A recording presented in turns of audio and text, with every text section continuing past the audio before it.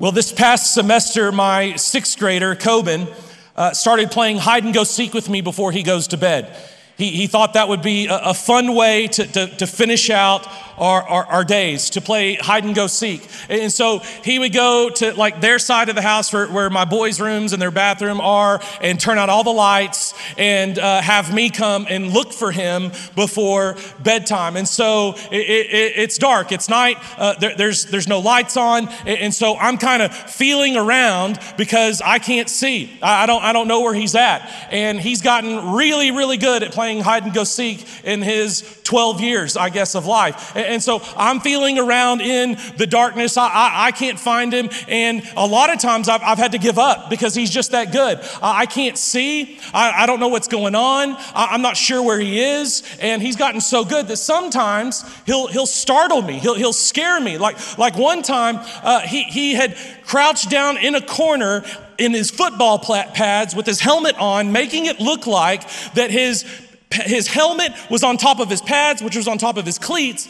and it just looked like a pile of pads in the corner, and I had no idea that it was him, and I walk up beside me, and he stands up like a transformer and scares me half to death, because I had no idea, like it just looked like a pile of football pads. Another time, he was in a toy basket where I thought there was a lot of toys and stuffed animals, and so I'm kind of feeling this basket, and I'm feeling the stuffed animals, and then all of a sudden, I feel like a human boy, and it scares me, and I kind of jump back, and he loves it. He thinks it's hilarious when I struggle finding him, but here's the problem.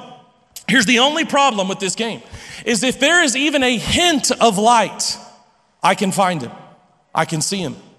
I can find where he is, and I know where I'm at in the room or in the bathroom or in my other son's room. I can find him if there's even a hint of light. If he left a closet light on, if he left the bathroom light on across from his room, if his brother is getting ready and flips on the light, and then I can see him. I can find him very easily when the light is on, and so he gets really upset, right? If a light gets flipped on while he's hiding, because he knows without that light, I'm going to struggle in the darkness.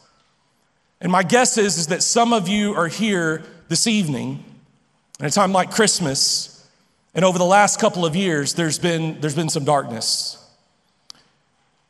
It's probably touched almost every last one of us in the room, if not your immediate family, someone very close to you. And maybe this Christmas is a little different because of it this year. Maybe this Christmas feels a little darker than previous Christmases because of the loss, because of the hurt, because of the pain, because of the struggle over the last couple of years. You see, this sweet Hallmark baby Christmas, sweet baby Jesus Christmas that we sing about and oftentimes talk about can sometimes leave us struggling. It can leave us kind of falling a little bit short. It can sell us short if that's all we know of the Christmas story. That the lack of depth there, of knowing what all of the scripture has to say about this moment when God became flesh, when baby Jesus was born. The lack of depth there to what all of the scripture has to say can sometimes sell us a little bit short and can leave us even feeling a little bit disillusioned, I think, if we're honest, because we sing songs about joy and peace and all is calm and all is bright. And I think some of us are left saying all is not calm and all is not bright in my life. And so I don't even know how to sing those words. Because all is not calm, all is not bright. And just glossing over the darkness can sell us short, over the hurt, the pain, the suffering that so many have experienced over the last couple of years. Let me give you kind of an example of what I'm talking about here. That song, Silent Night. All is calm, all is bright. My guess is that some of you hear that song and you're thinking, not me. It's not silent, it's chaotic, it's not calm. There's anxiety. It's not bright. It feels a little dark. And so maybe you don't want to sing that song. Maybe you hear some of the Christmas carols we've already sang and we're going to sing, and you're like, I'm just not there. That's not me. It might be because you don't know where the song Silent Night actually came from and why it was written. Check this out. The song's lyrics were originally written in German just after the end of the Napoleonic Wars by a young Austrian priest named Joseph Mohr. In the fall of 1816, Mohr's congregation was reeling. 12 years of war had decimated the country's political and social infrastructure. Meanwhile, the previous year, one historians would later dub the year without a summer, had been catastrophically cold. The eruption of Indonesia's Mount Tambora in 1815 had caused widespread climate change throughout Europe. Volcanic ash in the atmosphere caused almost continuous storms, even snow, in the midst of summer. Crops were failing, and there was widespread famine. Mohr's congregation was poverty-stricken, hungry, and traumatized. And so one night, in the midst of all of this chaos, this hurt, this pain, this suffering, Mohr wrote Silent Night. And you might be thinking, how? Why? Why would you write a song like that if that's what you and your people have been going through? Mohr wrote that song to encourage his congregation that they could know a peace, that all is calm, and that they could know a light, all is bright, in spite of the darkness. Because of Christmas. Because Christmas is the advent of light. That word advent means coming. It's the coming of light in the darkness. My guess is for most of us, it's been a dark couple of years. Depression and anxiety have multiplied by insane record numbers in our country and around the world. Many of us have experienced loss, hurt, division, pain. Our teens are growing up in an age that it might be harder to grow up in than ever before, with social media and group chats, continual access to darkness right at their fingertips, at a device in their hands. But here's what I want you to know, that regardless of the darkness you may or may not have experienced, those close to you may or may not have experienced, that darkness will not go on forever. It will not go on forever. There is a light shining in the darkness, and Christmas is the advent of light in the darkness. Let me show you a little bit what I'm talking about. In Isaiah chapter 9, Isaiah prophesied that the southern kingdom, Judah, would be defeated by the Assyrians and they would be taken into exile, that there was a time of darkness that was ahead for Israel and Judah. In Isaiah chapter 9, verses 1 through 2, it says this. You can follow along in our app and our message notes, or the verses will be on the screen. It says this: Nevertheless, Isaiah prophesied, that time of darkness and despair will not go on forever. The land of Zebulun and Naphtali will be humbled, but there will be a time in the future when Galilee of the Gentiles, which lies along the road that runs between the Jordan and the sea, will be filled with glory. The people who walk in darkness will see a great light. For those who live in a land of deep darkness, a light will shine. Micah, a prophet that was a contemporary of Isaiah, said this about that same period, that same season of darkness that was to come. He said this about himself and about the nation of Israel: Do not gloat over me, my enemies, for though I have fallen, I will rise again. Though I sit in darkness, the Lord will be my light. The Lord will bring me into the light, and I will see his righteousness. Isaiah, Micah were saying, we as a people are headed into darkness. We're experiencing darkness. We're feeling darkness, but there's a day coming. They were looking forward to a day that would come when the light would break into the darkness, when the light would overcome the darkness, when the light would overthrow, would conquer the darkness. They were looking ahead. 700 years later, Zechariah, John the Baptist's father, said this: because of God's tender mercy, the morning light from heaven is about to break upon us, to give light to those who sit in darkness and in the shadow of death, and to guide us to the path of peace. So Zechariah, who was a priest, John the Baptist's father, said this 700 years after Isaiah, after Micah, who prophesied, the light is coming. There's a light coming. Zechariah said this: The morning light, it's about to come. It's about to break upon us. We've been in darkness, but the light is coming. It's near. It's coming soon, Zechariah said. The light is near. John, not the Baptist, but the disciple, said this in John chapter 1. The Word, this is the physical expression, the manifestation of God. The Word gave life to everything that was created. So the Word created all things. This physical expression, this physical manifestation of God, the Godhead. And we'll see who that is here in just a second. But the Word, he said, gave life to everything that was created, and his life brought light to everyone. The light shines in the darkness, and the darkness can never extinguish it. John himself was not the light, that's John the Baptist. He was simply a witness to tell about the light. The one who is the true light, who gives light to everyone, was coming into the world. So Zechariah said, it's coming soon, it's near. John, the disciple, is saying, the Word who became flesh, who was with God in the beginning, who was God, through whom all things were made, through whom all things exist. This Word is going to be made flesh. He's going to live and dwell among us. And John said this one, the Word, he's the true light who gives light to everyone, and he is coming into the world.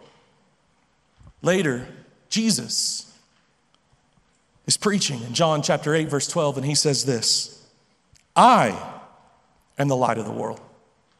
I am the light of the world. If you follow me, watch this, you won't have to walk in darkness. It doesn't mean that there won't ever be darkness. It doesn't mean you won't ever experience darkness, hurt, pain, suffering, like Moore's congregation, famine, cold. They were reeling after 12 years of war. Isaiah said, even for the people of God, there's a time of darkness coming. Micah said, for the people of God, we're in darkness right now, but there's a light that is coming. Jesus said, I'm the light of the world. If you follow me, you won't have to walk in darkness. In other words, you won't be overcome by the darkness because you will have the light that leads to life, and I am that light. And so though you sit in darkness, the darkness will not overcome you. You won't have to walk. You won't have to live in darkness because you will have the light that leads to life. Jesus said about himself in John chapter 1, verse 46, I have come as a light to shine in this dark world so that all who put their trust in me will no longer remain in the dark. So here's what I want you to see tonight. Christmas is the advent of light, and the light is not a position. It's not a position like a promotion at work. That's not what's going to bring light into the darkness in your life. It's not a financial position. It's not a leadership position, a person in leadership in a place, a position like in our city, our state, or our country. There's no position that's going to bring us light into the darkness. It's not politics. There's no politician, there's no policy that is going to overcome or overthrow the darkness in our lives and in this world. It's not a power. It's not doing better and trying harder. I'm going to do better and I'm going to try harder to not live and walk in darkness, to not experience darkness. It's not a power. It's not doing your best or doing better or trying harder. It's not a present. There's no present that you can receive today or tomorrow, depending upon your family tradition. There is no present that you can receive that can overcome darkness. No, the light, the scripture teaches us, is a person. The light that overcomes the darkness, that overthrows darkness, that conquers darkness. The light is a person, and that person is Jesus. Jesus said, I am the light. And so when you go back to these verses in Isaiah, in Micah, and in Luke, and in John, we see that it's the light, it's Jesus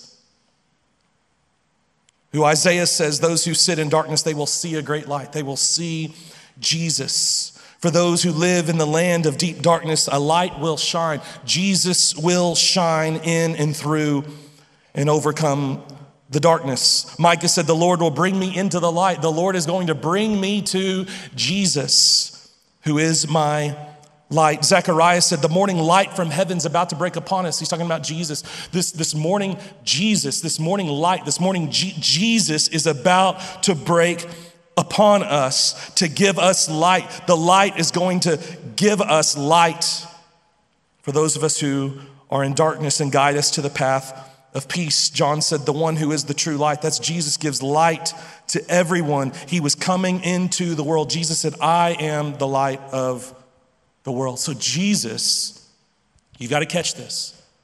Jesus coming into the world, God becoming flesh and making his dwelling among us as a baby is actually the invasion of light, of darkness. It's the conquering of darkness. It's the overthrow of darkness. We see in the Gospels kind of one picture of the nativity scene. But in Revelation chapter 12, we see this whole other picture, this whole other scene. It's like a spiritual behind the scenes look at the nativity scene, at Christmas in the book of Revelation. And it's really interesting. It's pretty wild, actually. Go read Revelation chapter 12. It's a lot different than the picture that we get in Matthew and in Luke. It's a lot different. In Revelation chapter 12, the picture of Christmas we get is of a woman who represents Mary, but also Israel and the church on a larger scale, who gives birth to a son who's going to rule all the nations. But the devil, in the form of this dragon, is raging. He's angry and he's raging against the woman. He's raging against Israel. He's raging against the church. He wants to devour us, and he wants to devour this baby, this son who's going to rule all the nations. He wants to devour the Son of God, this baby. He wants to devour all those who follow him. But here's what it says in Revelation chapter 12, that the son, this baby, who's going to rule all the nations, this son, and all those that follow him, it says in Revelation chapter 12, have overcome him. They have overcome him. Past tense. They have overcome him. How? By the blood of the Lamb, by the blood of Jesus, who died in our place for our sin on that cross. That's how we've overcome him. By the blood of the Lamb, the word of our testimony, that we have given our life to Jesus.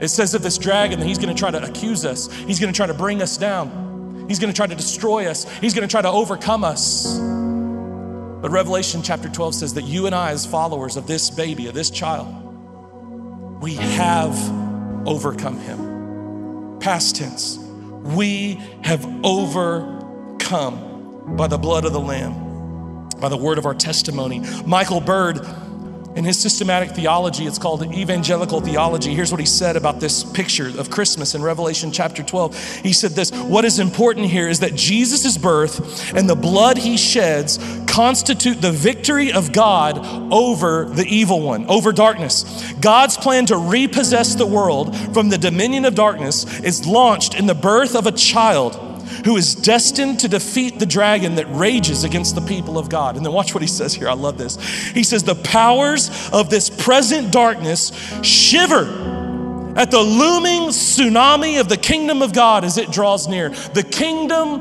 of the Son, the kingdom of light. The powers of this present darkness shiver